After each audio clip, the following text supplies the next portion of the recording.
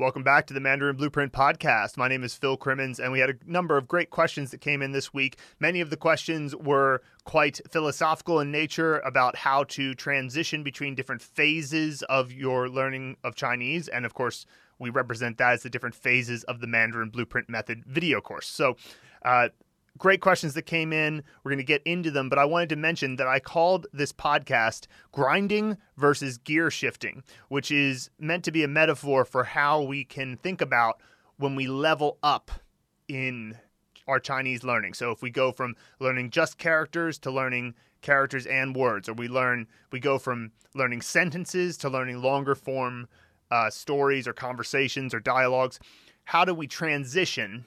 And there's sort of a sense in which we want to grind that out, but really it should be more of a gear shift like you have in a car. So let's talk about that as we move forward. And I'll start off by talking about two comments that are very similar, one coming from Tristan Knotts and one coming from Igor Alink. So Tristan says I think it's the second or third story in phase 4, he says, "Wow, what a feeling to follow along with long-form content and being able to understand. I listened to this story, which is Walk in the Park. I've got Hanzi to study all the way through, and I was thinking, yes, this totally makes sense. And then I looked back and realized there was no pinyin or translation, just Chinese characters. Very cool."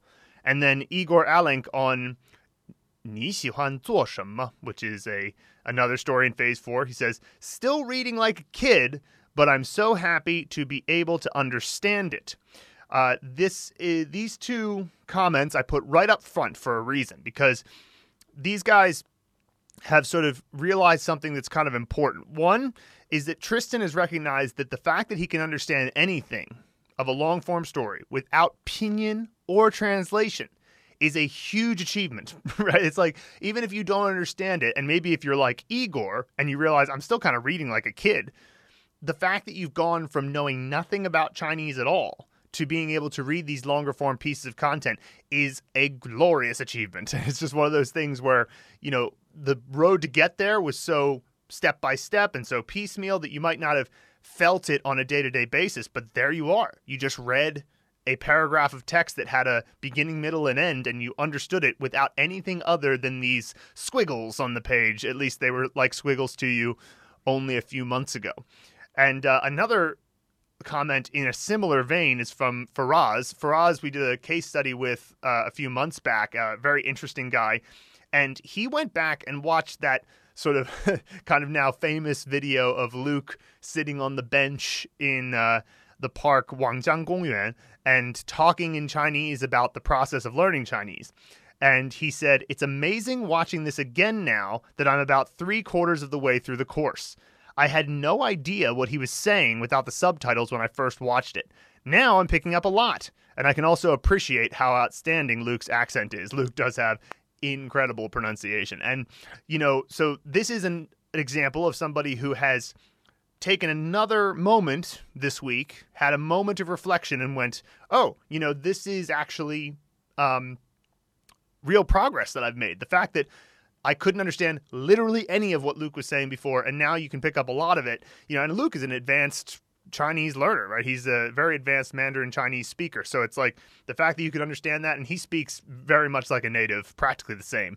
And so the fact that you understand that is really huge. Now, I'd like to contrast this with a comment left by Frederick in the community forum. And, I've already communicated my response to Frederick, and he was very happy with the new attitude I suggested to him. But let's take a look at what he said. And he was in a very similar stage of the course to Tristan from the first comment. And he says, "Regretfully, at level 21, I have struck a little roadblock with the English translation of transferring money by smartphone or bank," which I believe is the second long-form piece of content in phase 4. Let me explain. I have systematically translated each individual character, and the overall result does not read well. For example, 因为 translates as cause for. In this simple example, I know it's common use in speaking that it means collectively because. However, as I move through the more complicated dialogue, translating each character by itself, I find myself in a muddle, not knowing when to translate a single character or a combined character. How should I get over this hurdle? Right, so this is a very, very interesting problem that Fred has run into. And essentially, what he's finding is that the difference here between Fred and what was going on with Tristan and Igor is grinding versus gear shifting. Fred is trying to grind this out. He's trying to literally translate every individual character and see if he can delineate the meaning this way.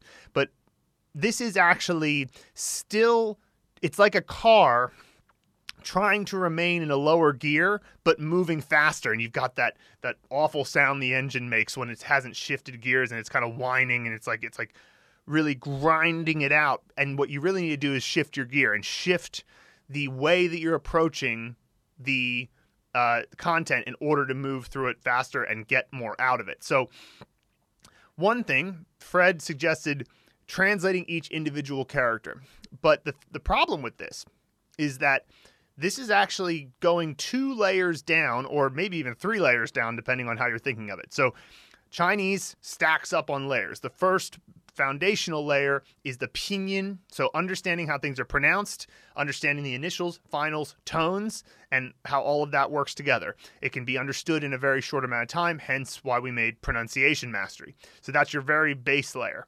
Then the next layer is character components. What makes up the characters, right?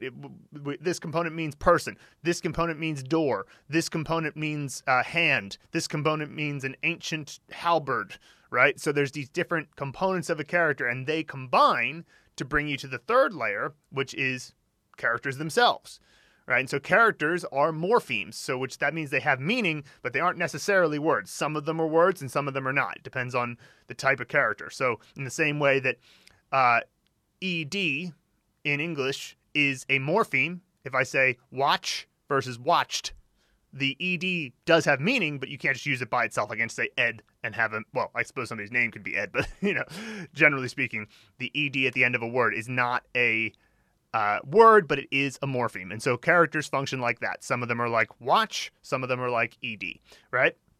Then you move up to the fourth layer, which is vocabulary. And on the vocabulary level, you take the meanings of the two characters, you combine them, and you come up with a new transformed meaning. So as Fred pointed out, sometimes this is something like 因为, cause for, and you can go, okay, well, that means because. And so the transformation is fairly clear. Sometimes it's very clear like that. Sometimes it's not. It depends on how they interact and the way that, the Chinese language interprets their relationship. So that's that level. And then, of course, you go to the fifth level, which is taking words, putting them together, and creating sentences. Now, of course, in Chinese, there's 3 main elements of grammar. 1, word order. 2, adding words to change the meaning. And 3, word form changes. Luckily, Chinese doesn't have any word form changes. So there's no, go, gone, went, all of that stuff, good, better, best. There's none of that in Chinese. It's just adding or removing words or changing their order to create grammar. Now, those 2 things do matter, and there are times where you'll go, okay, even though everything in the sentence follows a certain flow, because I added this thing right at the end, it changes the whole meaning of the sentence. That can happen. So that's something you kind of got to get used to when you switch to the sentence level, which is what we do at level 13, and we start doing sentences from there. Then the next layer is to take sentences, put them together to create a longer form story. And this is still grammar because, one of the things that we get a lot of questions about is relating to the context in which a sentence might be said. So people will read an individual sentence and they'll be perplexed and go, well, I don't understand in what context might you read this sentence. But of course, if you actually were to see it in the context of a larger paragraph, it would make sense. So sometimes just because you can't imagine the context doesn't mean it's not there. It's just because at this particular moment, that context is not clear to you, which is why sentences alone aren't really enough. You really need to start seeing sentences at a higher level of context. So here we have So let's go over that again. Base layer pinyin, second layer character components, third layer characters, fourth layer words, fifth layer sentences, sixth layer paragraphs, let's just say, longer form content.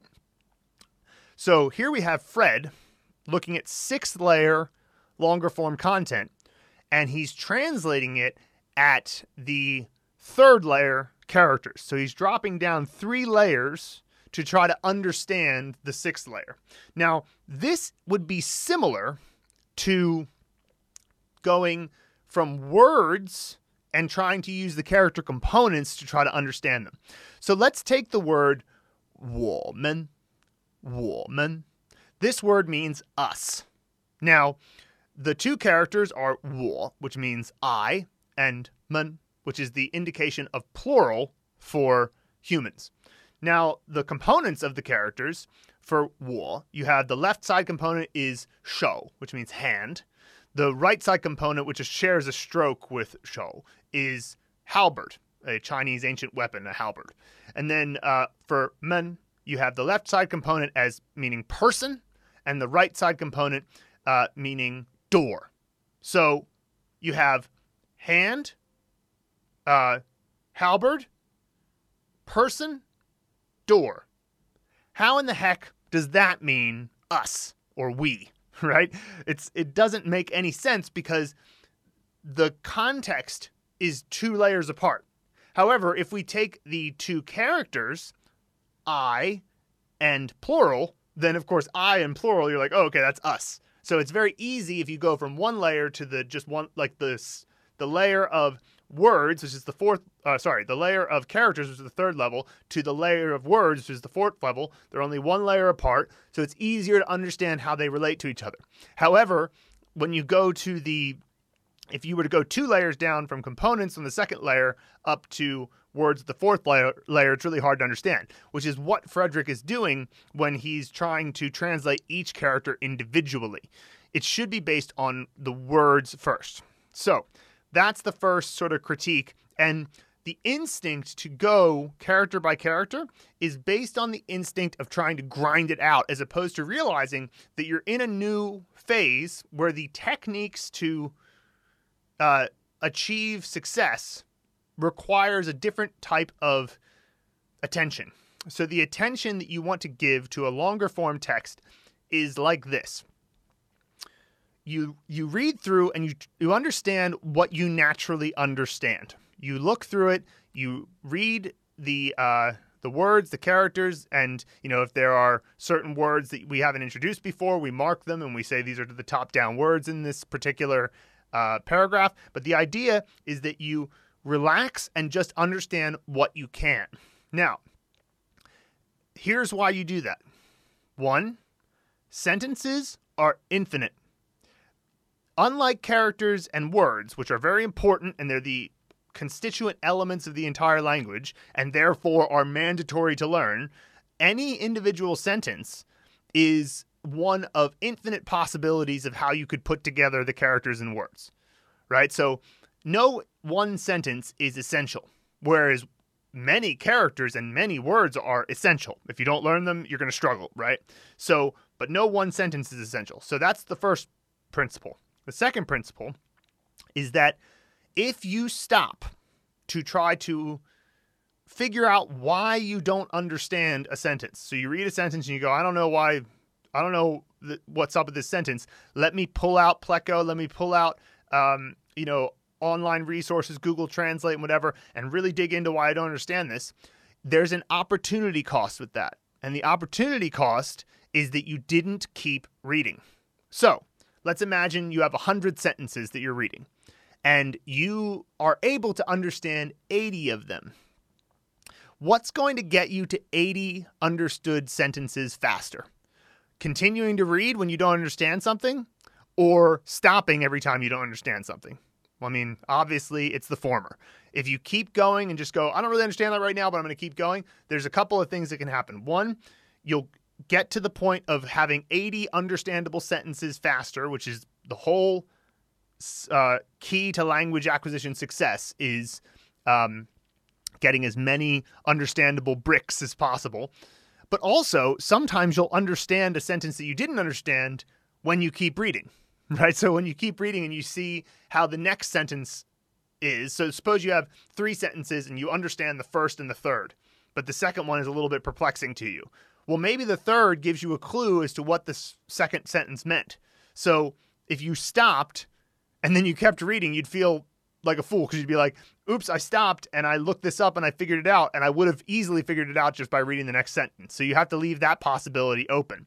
And also, you're playing a bigger game here. You're playing a game called Generally Understand How to Read Chinese Sentences. And so there's a practical thing that we're going to do. We haven't implemented this yet, but it won't take us very long to do. One of the things that we're going to do is reintroduce these stories, these longer form stories from phase 4, when you've reached 98% comprehension of the stories. So for example, at the time of arriving at the story, you might have 80 to 90% comprehension, which is actually too little. But it's pretty much impossible at phase 4 to have an interesting story that is also 98% comprehension. 98% comprehension is what's called extensive reading as opposed to intensive reading. So you're still in that intensive side of it. So, but we do want to get you starting to get the feel for longer form content at this point. But we will reintroduce it to you later in the course when you should be able to recognize 98% of the words and characters in the paragraph. So what should that let you do? It should let you relax, because if you don't understand something, you definitely will later. And that's kind of something that will let you kind of not worry too much about it. So that's one point. Another point about this is that we are going to eventually add in some preview lessons here so that we can give you a couple of little tips. But still, even then, that's not really, I mean, that'll help, but that is not something that is essential here. The main thing is an attitude shift, and it's a gear shift, right? It's a gear shift to recognize that right now your goal is to get as many comprehensible sentences in your system as possible, because that is what leads to language acquisition. And it might feel like the solution to that is to try to understand every individual sentence you run across, but really the solution to that is to keep reading. And what happens is as you keep reading, you get better at the meta skill. And so at the beginning of level 21, or the second story in level 21 as Fred is at, the situation is that he's just started. He's just in the process of being kind of, his engine is starting to indicate to him, you better shift gears. And he's still trying to stay in that lower gear. And he's grinding it out, right? But first of all, there is a level of grinding out that you need to do at the beginning, but at the beginning of any new phase. But secondly, there's a new technique that needs to be done here. You don't have to go into as much detail. Like, unlike characters where you need to think about everything and you need to do the whole Hanzi movie method to remember all the elements of a character and make sure you remember the pronunciation and the tone and the character components and the meaning, and you need to do all these things. In the case of sentences and grammar understanding, you actually have to take a much less intensive approach. You must take a more holistic approach where you're just trying to go, I understand this, don't quite understand that, no big deal, understand that, good, understand that, don't quite understand that, cool, fine. And as you just let it happen like that, then that's what leads to success in the long run. And I guarantee you, when Fred sees this, when Fred gets to a later part of the course, he's going to look back at this level and go, oh, what was I so worried about? I was totally going to get this. Like, I thought this was so hard at the time, but because I just kept going and then went back to it, now I see how easy it was. It's like, it only seems so hard because we tell ourselves it's always going to be this hard. And that's an illusion. That's something that at the beginning of every single phase, of course, it's the hardest it will ever be. The beginning of phase 3, when you start learning sentences, reading sentences is the hardest it will ever be. When you get to phase 4 and you read longer form content, it's the hardest it will ever be. It's just how it works. It's just how it goes in the long run. So you're still in that phase. But what's interesting is that you only have one more phase, which goes to like even longer form content in the form of fairy tales. But then the intermediate course, we call that course the consolidation course, because you've already done the main things. You've done the main processes. You figured out how to pronounce things. You know what character components are and how to remember them. You know what characters are and how to remember those. And you understand that they're morphemes. You learned how to connect to your lived experiences to remember individual Chinese words. You know how to read sentences, and you can figure out the basic grammatical structures of most sentences. And then you figured out how to read them in short dialogues and short opinion pieces and short stories. And then you've read them you figured out how to read longer form stories. So all you do in the intermediate course is just keep doing all those things. Just keep going. There's no new major concepts that you have to do once you reach the intermediate course. So for Fred, you're in phase 4 of 5 of the foundation building, where you've got your basic tenets of how to run or how to learn Chinese under your belt. And once you get to the end of level 36, all your basic tenets are established, and all you have to do is consolidate at that point. Just keep going with all of them. And so hopefully this is helpful to more than just Fred. And this is the kind of thing that I love this type of feedback, because it helps people understand that there's always these moments. There's always these moments of feeling like, oh no, this is a new thing that's tough, and what do I do about it? Well, hopefully these few bits of advice will help make that all clear. So thank you to Fred for that question.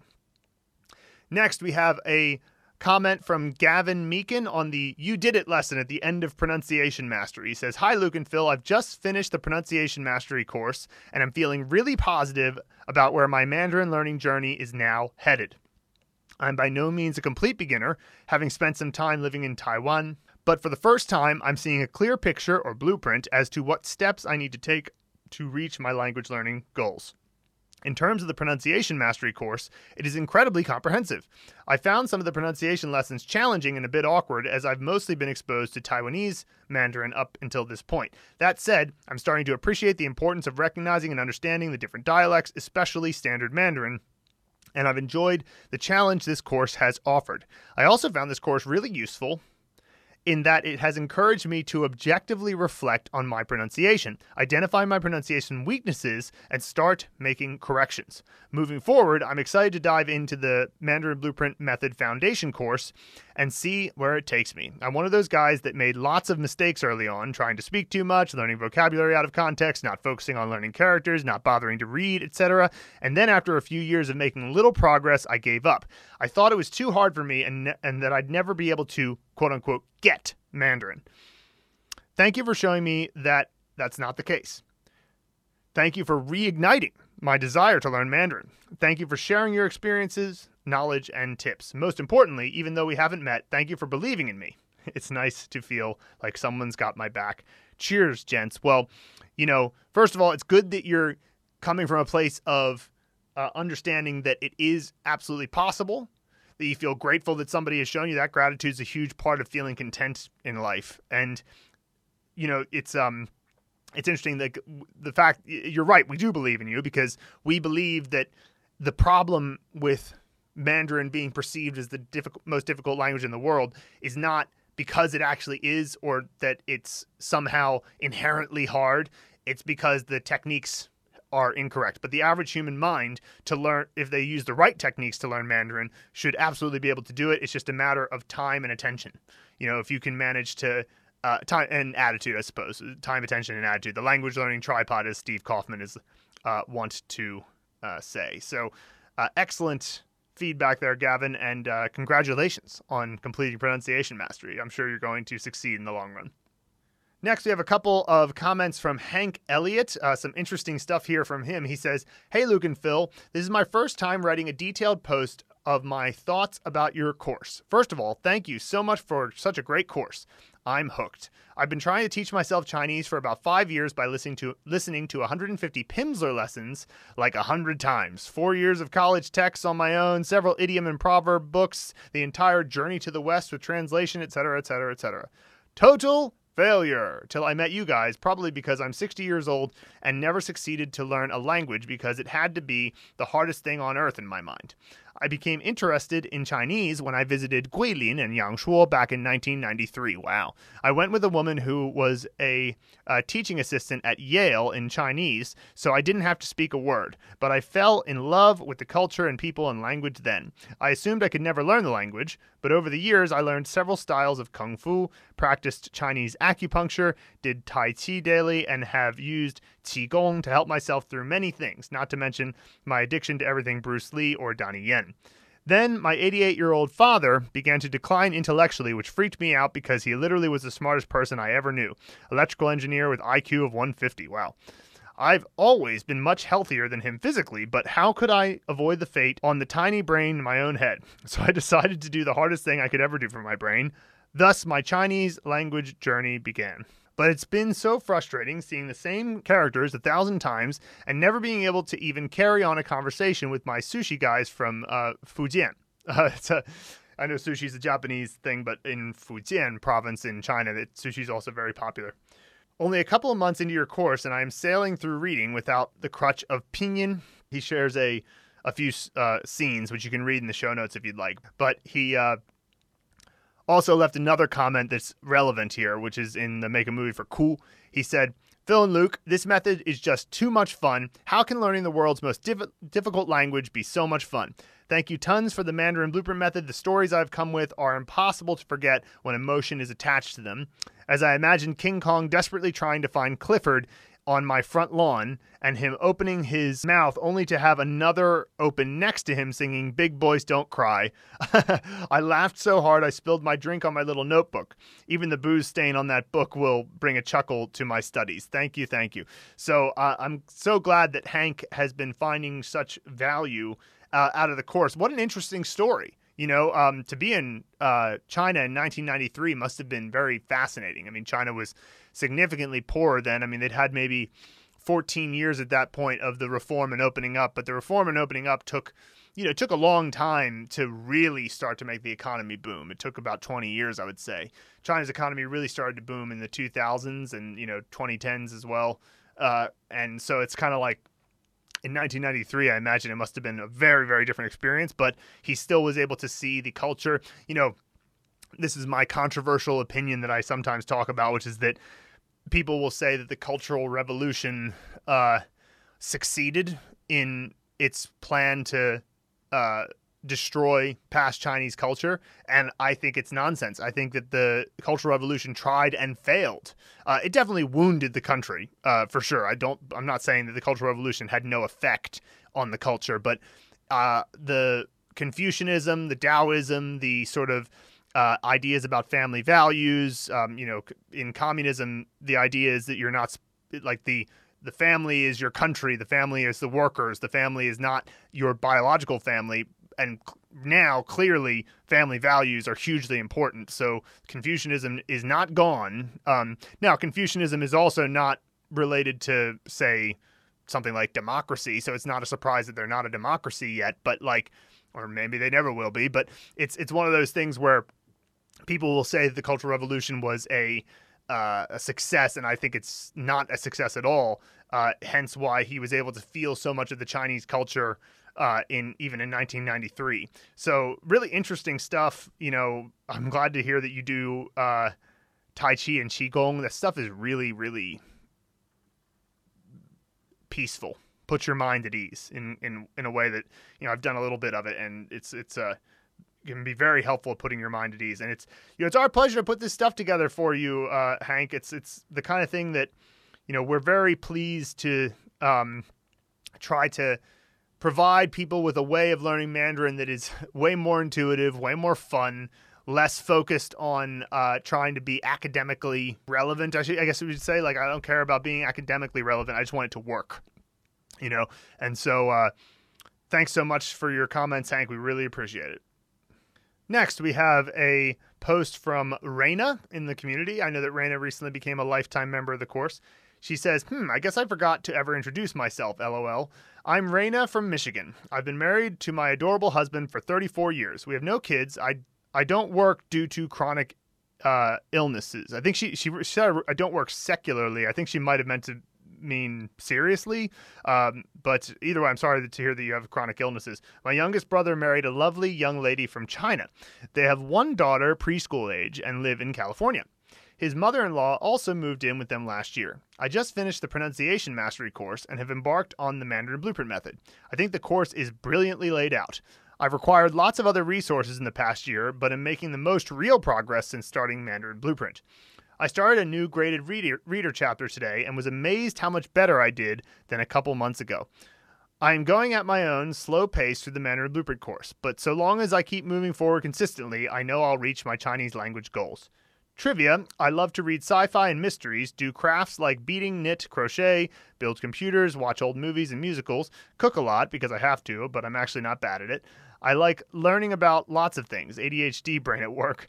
I used to work in a bank. My former language experience is that I was an advanced Spanish student in high school 40 years ago and could read, very well, but couldn't get sentences to form in my head and come out of the mouth except when reading aloud. I also learned a few hundred words in Khmer, Cambodian, 30 years ago from friends, but have forgotten pretty much all of it. I still read or get a book of songs in Spanish to sing occasionally, but I'd love to pursue both of those languages again in a few years. So what I would say right off the bat is that if you know, okay, I love to read sci-fi and mysteries and do crafts and knit and crochet, prepare yourself to look for resources in Chinese about those interests. Because if you find the things that you're interested in your target language, then you will be more okay with not understanding parts of it. So Stephen Krashen used to talk about, Dr. Stephen Krashen, the famous language acquisition input hypothesis doctor. He loves Star Trek, and he found ways to read Star Trek in Russian or other languages he was trying to learn. And he said he could have like 60% comprehension and he would still be really happy because he loved the content. And so, if you can read some sci-fi in Chinese or some sci-fi, especially if it's a translation of something you've already read, find knitting or crocheting yoku videos of Chinese people explaining it. I'm sure that you'll enjoy it because you already enjoy the activity. So that's going to be helpful. And you mentioned that you're going at your own slow pace for the Mandarin Blueprint course. Yeah, I mean, there's no race. It's obviously, if you get to a point where you can fluently communicate and literally understand people a year earlier, maybe you make more money that year. But it's just not that, it's not that important to get there at a certain time. Like, we know people have goals. So we'll say on our website, you could do this and, in 2 years, you could potentially pass the HSK 6 if you started with Mandarin Blueprint, which we believe to be possible. But we also recognize that that's really a statement for the most committed, most sort of focused students. But the key is habits. It's not, goals are less important than habits. If you just make Mandarin a habit, then the goal kind of becomes irrelevant. It's just make the habit continue. Just continue the habit. And once it becomes a habit, continuing it is just a matter of momentum. So it's just like, you don't need to continue the habit and struggle the habit of brushing your teeth. You just do it, right? And it's just part of your momentum, part of your day. If it didn't fit into your day, you would feel like something was missing. And so if it becomes like that with Mandarin, then the momentum will keep you going for years and years. And then you did it. And it didn't matter that you had a goal about it. Like, the goal can be helpful. I'm not saying that goals are not helpful. I'm just saying that, if you could choose either a habit or a goal, I'd choose the habit every time. It's way better that way. So thank you for your contributions, Raina. And I do see your comments frequently in the course, and we really appreciate it always. Next, we have a question from Joe Sutcliffe, and this is more of a grammar question. He says, on new vocabulary unlocked for 下去. He says, I am a little unsure as to when to interchange the words like 下来 and 下去, which means come down or go down. Obviously, one means go down and one means come down, but are they partially interchangeable? For example, if I was in a building and I wanted to meet someone on a higher floor, I could say both 我上来 and 我上去.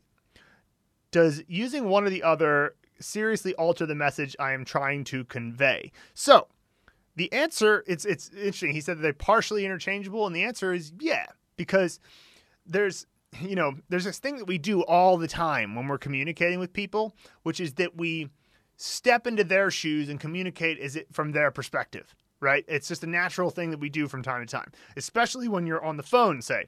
Like, so suppose you're on the phone and somebody's on a higher floor and you say, 我上来. What you're saying is that from your perspective, I'm coming up, right? And that's just such a natural thing that we do all the time. We don't even think about it. Now, technically, you should maybe say, 我上去. But why should it have to be from your perspective the way you're speaking? I mean, like, it's like if you empathize with somebody and you go, from your perspective, I'm coming up, instead of going up. From my perspective, I'm going up. From your perspective, I'm coming up. And I'm on the phone with you, and I'm going to just think about it from your perspective because, heck, I'm going to be in your house in a second. It's not like it's hard for me to understand how it might feel for you. So, but it wouldn't. It's one of those things where you wouldn't even really think about it either way. It's not like if I said, I'm coming up or I'm going up, either the person I'm on the phone with would think anything of it. So they pretty much are interchangeable. And, there's probably some context in which using one is wrong and using the other is right. But in most daily life in most daily life situations, you're going to find it to be interchangeable. Now, here's an example where one would be right and one would be wrong. So suppose I was saying we were just talking about 下来下去 and 上来上去. And there's also 过来过去. And that's when you're on the same plane. So 上来 and 上去 are related to going up. So you're going up you're not on the same plane. And 下来下去 is going down, not on the same plane. If you're on the same plane, you're on the ground floor, you would say 过来 for come over and 过去 for go over, right? And so suppose you're standing with somebody and you need to tell them to go over there and deal with something, you would say 过去. In that situation, you would not say 过来because, first of all, they're already here, right? And so usually you'll say 过来 to someone when they're far away from you and you're saying, come over here, 过来, right? So in that case, one would be right and the other would be wrong, but it just kind of, it's all context as usual. And really, it doesn't feel any different from how it is in English. So it's easy to kind of overthink it because if you just read a bunch of it and consider imagine it in your mind and just think about what you might say in English, it's not really all that different. I can't really think of any differences at the moment in terms of, how we would express it. Steve Bythway on New Vocabulary Unlocked for 正式. The sentence 我正式找他谈话了 seems such an odd sentence. Are you saying you officially found him for a discussion or that the discussion was formal?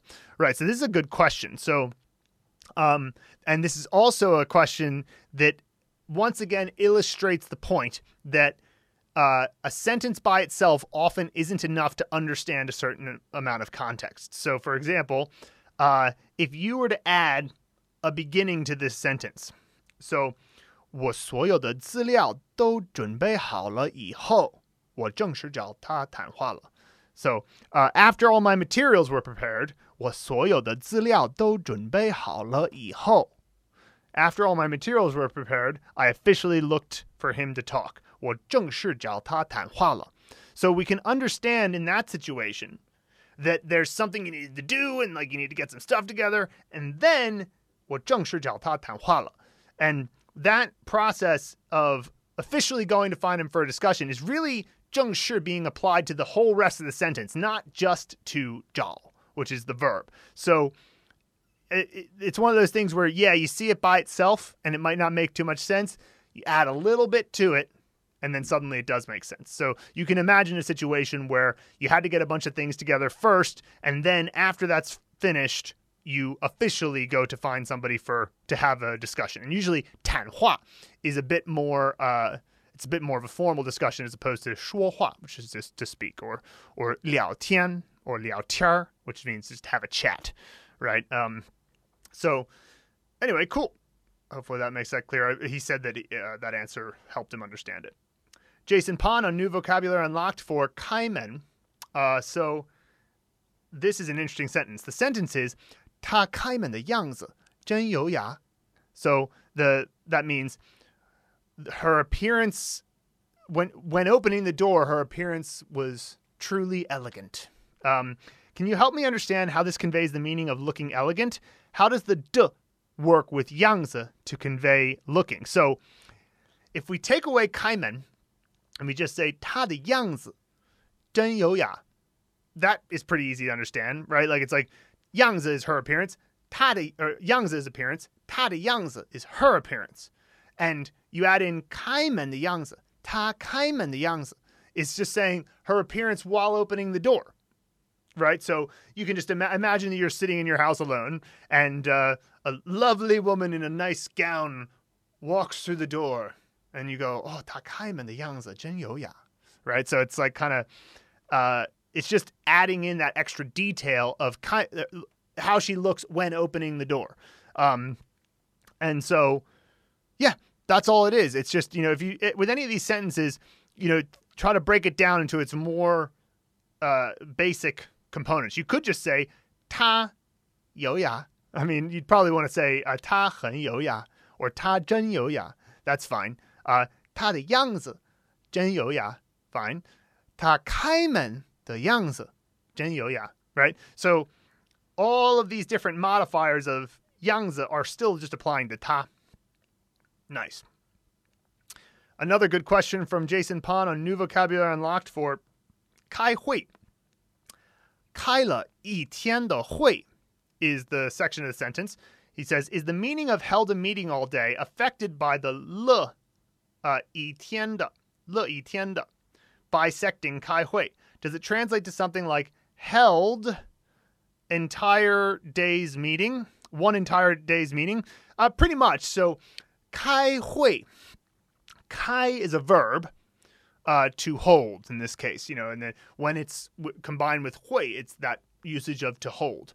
And 开 also means to start, so you can sort of see how like 开, and it means to open, so like open a meeting, hold a meeting, start a meeting, they kind of all orbit the same general set of meanings. And 会 is a meeting. That usage of 会 is like a noun meaning a meeting of people. In some way, just a congregation of people is a 会, right? And so that means we have a verb followed by a noun in one word. 开 verb, 会 noun. So when you have a verb followed by a noun, that's what we call the verb what structure. And when you have a verb what structure, you have the option to open them up. That's called a 离合词. 离, distant, 和, combine. So like basically separable verb, right? And so 开了一天的会. So 开了, the 了 applies to 开in the sense that it's saying it's over, like Jason said. 一天的会 is modifying 会, right? So 开了会 is fine. 开了一天的会 is also fine.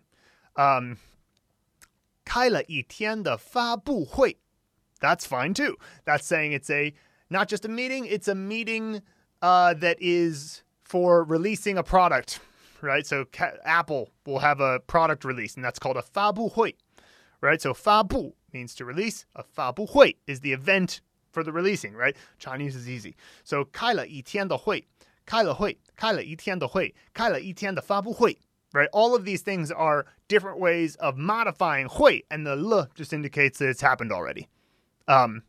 Yeah. So hopefully that makes it clear.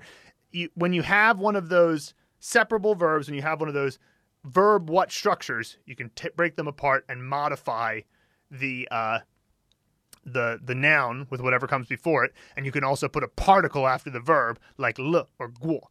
你开过会吗? Have you ever held a meeting, right? And so you can put the 过 after 会in that way. Or before 会and after 开. Nice. Next, Julie Henschel-Lund on New Vocabulary Unlocked for 去年. She says, a question about 去年1月和今年2月. So the only difference between 1 month, as in any random month, and January is 一个月 and 一月 respectively, seems reasonable. That's right, Julie, you're right. So If I want to say 3 months, I want to say 3个月, right? If I want to say March, I say 3月. So as soon as you give a measure word to it, and it's kind of an interesting way to think of it, because when you say 3月, you're basically saying that the purpose is that there's no measure word there, right? It's just 3月. It's a title, right? But when you say 3个月, the 个 is saying you're measuring time now, because you're measuring months. So there's some kind of measure word, and therefore you can imagine it as 3 months. So you figured it out. Nice job, Julie. Another one from Julie on New Vocabulary Unlocked for 看法. Would it be wrong to use 还是 instead of 或, since this sentence is a question? So here's the sentence. 他的儿子有什么看法或想法呢? What views or opinions does his son have? And the answer here is that 还是 is not appropriate, because that's not the question. The question is, what opinions or perspectives does the son have? Views or opinions, right? It's what opinions. It's not, does he have views or views or opinions, right? That would be kind of a weird question. So like if the sentence were 他的儿子有看法还是想法呢? 看法还是想法呢? That would mean, does your son have views or opinions? Right, which would be kind of weird because they're basically the same thing. But when you say 他的儿子有什么看法或想法呢? Then the question is, what views or opinions does he have? So the question is not a choice between 看法 and 想法. It's a question of what are the 看法 and 想法. So hopefully that makes that clear. Another good question from Julie. She's asking some great grammar questions this week on It's a Word for Dung. 他在车上等我. What is the usage/meaning of 上 in this sentence? So 他在车上, that's a section of the sentence. So where is he? He's 在, he's in 车上, right? So he's at 车上, right? He's located at 车上. Now, think about this. Why might this be? Because now sometimes after a noun like a 家, like 家, like a house, you could say 他在家里. Li means inside, right? And if you say 他在家里, then the li is indicating that the relative relationship between the place and his location, in this case, inside it. Now, we tend to think of being in the car, but that's because cars in our lifetimes have always had roofs, except for convertibles. But the first cars, you sat on top of them, right? So 车上 just stayed that way in Chinese. It just stayed that you 上车 means to get in the car, and technically 上 means on or above. So you'd think that would mean, you think it would be like 进车 to enter a car, or 他在车里, but that's wrong. It's just you use 上 for both. 上车 means to get in the car. 车上 means inside the car. So 上 can be a verb, in this case, to get in, and 车 is what you're getting into. And 上车 could be true of getting on a bus. It could be true of getting on a train. You could say 上飞机, which also means to get on a plane. So like 上 is just the verb you used for getting on. And then if you're already inside the car, you would say 他在车上 or 我在车上, right? And then of course to get out of the car is 下车, 下车, not 出车, I suppose, would be the exit car, because you exit things that are totally enclosing you. You exit your house, 出门, right? You exit a store. But you don't exit a car, you get off a car. Because again, imagine it how cars originally were. You get down from the car. You get onto the car. So that's just how the language evolved, and it stayed that way. So good question from Julie there. Alex Sumray on Vocab Unlocked from 爆. He said, could the difference here be explained that 爆发 is used more to show something has broken out like a fight, whereas bao is to say something literally like a balloon has exploded. That's right. Yeah, 爆发. Like usually you think of 战争爆发, which is a war broke out or a fight broke out. So mob fight broke out somewhere in Portland. The idea is that 爆发 is a little bit more metaphorical in its meaning, whereas 爆 is the act of something intensely exploding in some way. It doesn't necessarily have to be like a balloon, yeah, like, 气球爆了 or 轮胎爆了. That's your tire pops, right? You would say 轮胎爆了, right? So that's how that works basically. So 爆, if it's just by itself, I mean, there's probably some you could say 火爆了, which is kind of a way of saying that somebody's like 脾气火爆了. So that means that 脾气 is your temper, 火爆 is like to, but again, it's combining it with another word, 火, fire, 火爆了.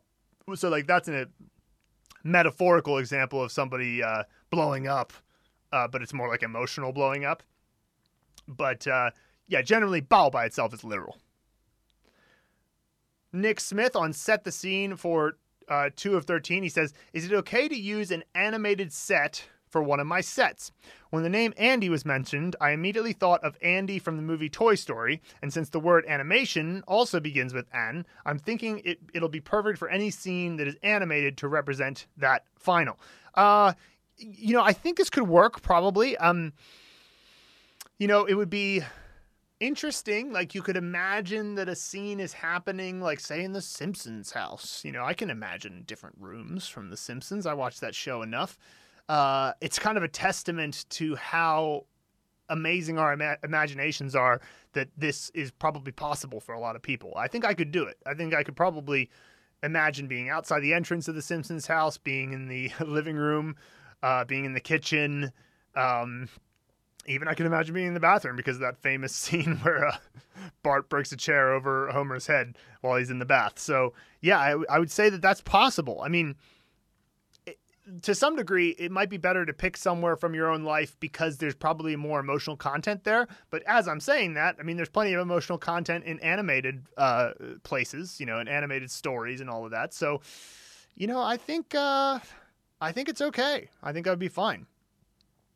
Just be aware that you're kind of making a little bit of an exception, but yeah. Final question for this week, and then we're going to do a pronunciation critique after that. But final question for this week, Liam Lamazares. I hope I'm pronouncing that right. Lamazares. On compound final, OU, 走了, 走吧, 我走了. From Pronunciation Master, he says, hey guys, I was wondering what the function of the d in 好的 was, as I had only seen 的 used to indicate possession. Thanks for the help. So this is funny because this is one of those questions that I've never actually considered, because you learn 好的, meaning okay, so early in your process of learning Chinese that you definitely learn it top down. You don't like build up to learning 好的. It's just, especially if you live in China. As soon as you live in China, you got to figure out pretty quickly how to say okay, right? So 好的 comes up.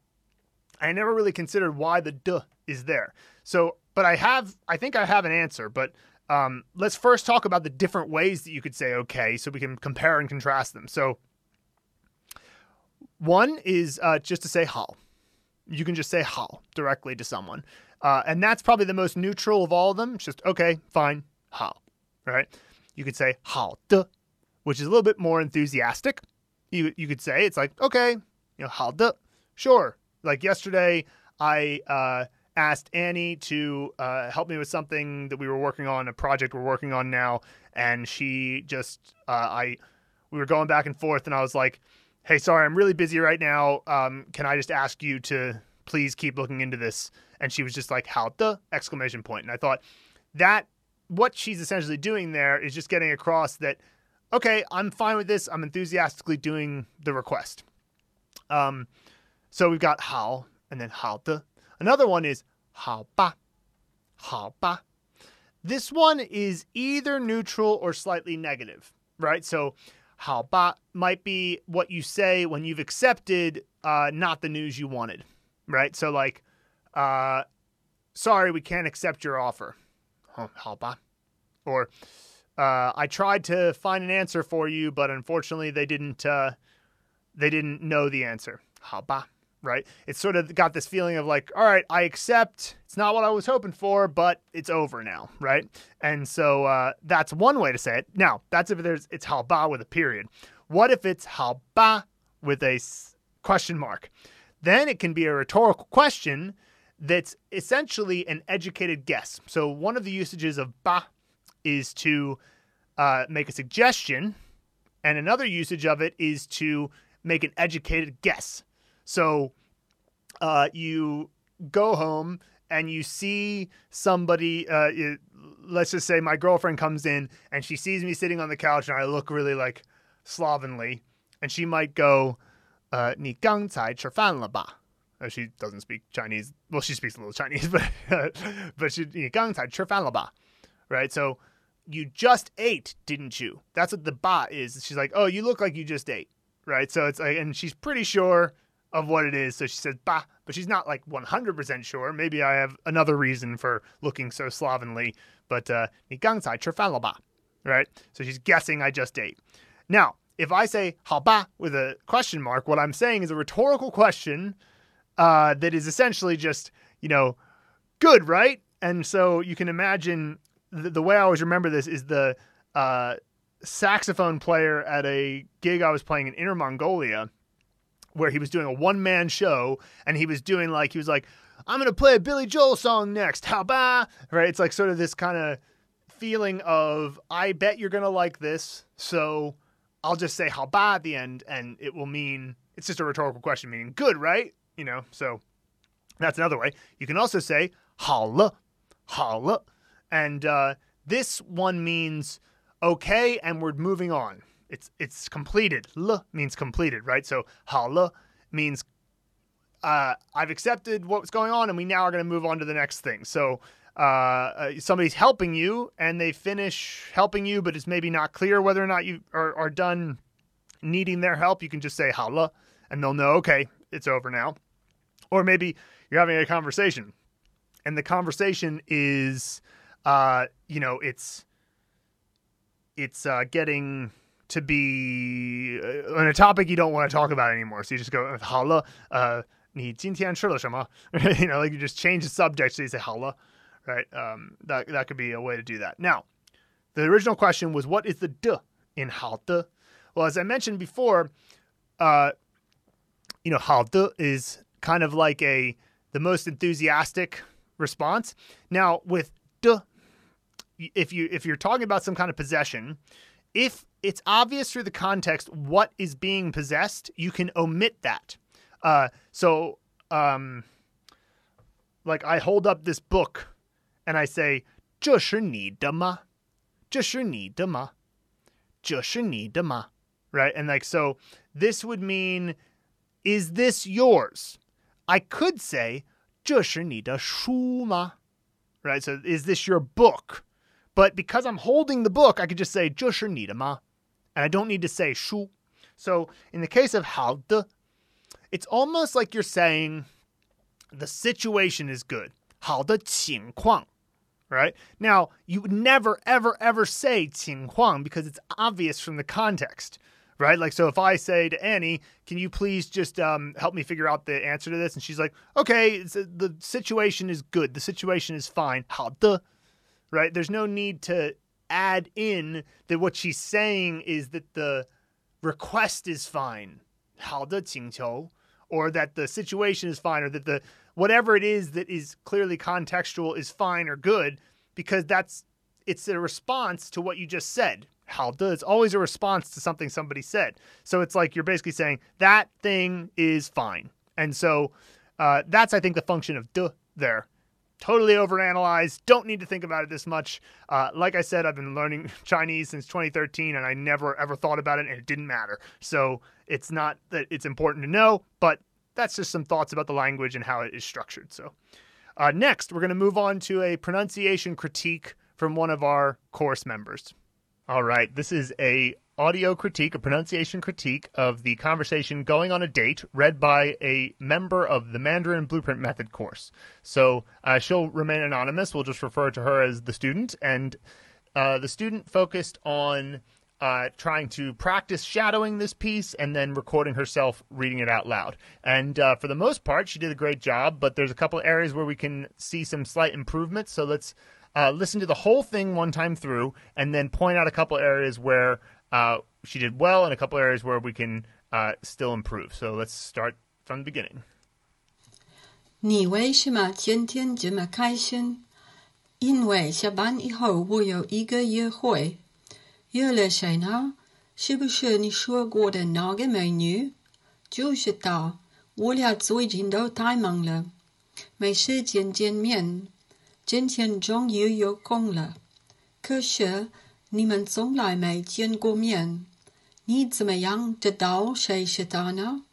她今天会穿一件红衣服，我手里会拿着一本书。 Okay, nice. So overall, I think this is understandable. A Chinese person will get pretty much every sentence. There might be a couple areas where they misunderstood something, but for the most part, they would understand this, which to me is success. Communication is the goal. Native-like pronunciation is the dream, right? It's like, it's fine to have an accent. It's fine to get something slightly off, so long as you're understood. So right off the bat, my overall critique is that this is good enough to be understood by a Chinese person, which means good enough, right? So that's one bit. Now, let's go ahead and get into a couple of the little weeds here. First of all, the first sentence I think was overall pretty good, with the one exception of the two fourth tones in the sentence. We have 你为什么今天这么开心？为这, right? So we want to make sure that that fourth tone, starting high, ending low, is very clear. And so let's listen to how Annie does it. 你为什么今天这么开心? And let's listen to the student again. 你为什么今天这么开心? Right, so the ending was great, 开心, and that's very important because if you end a sentence well, Chinese people will really understand it. But the 为 and 这 could be a little bit more pronounced. They were more like a fifth tone, really. And so just add a little bit more of that fourth tone emphasis. Okay. Now, next sentence, we'll skip that. Let's go to the sentence here. Listen to this phenomenon that happens when she starts with 约了谁呢? So let me just go forward a little bit. 我有一个约会。约了谁呢？是不是你说过的那个美女？ So if we look there, you'll notice that what happened is that she rhymed the end of the two sentences from a tonal perspective. Yeah, 约了谁呢？那个美女, right? So they kind of sounded the same, but they were both ending on a second tone, or sort of a rising situation. Now, in the case of 谁呢, it's sort of like 谁 is a rising tone, so 呢 sort of sounds like it's a part of it. That makes sense, and that's not really wrong. But 那个美女, 美女 is the way you would say a second tone, third tone. So that you just want to be careful of that sometimes when you establish a tone, it's easy to want to repeat that tone. So let's continue. The next one I wanted to point out was the 我俩最近都太忙了. Let's listen to this. 就是她，我俩最近都太忙了。 So it was just 最近 was just a bit rushed, and 近 kind of got lost. That actually might be the only area in this whole thing where a Chinese person might ask you to say that again, because 最近 jin needs its full representation in the sentence, and it felt a little bit rushed. So if you listen back again, you'll hear what I mean.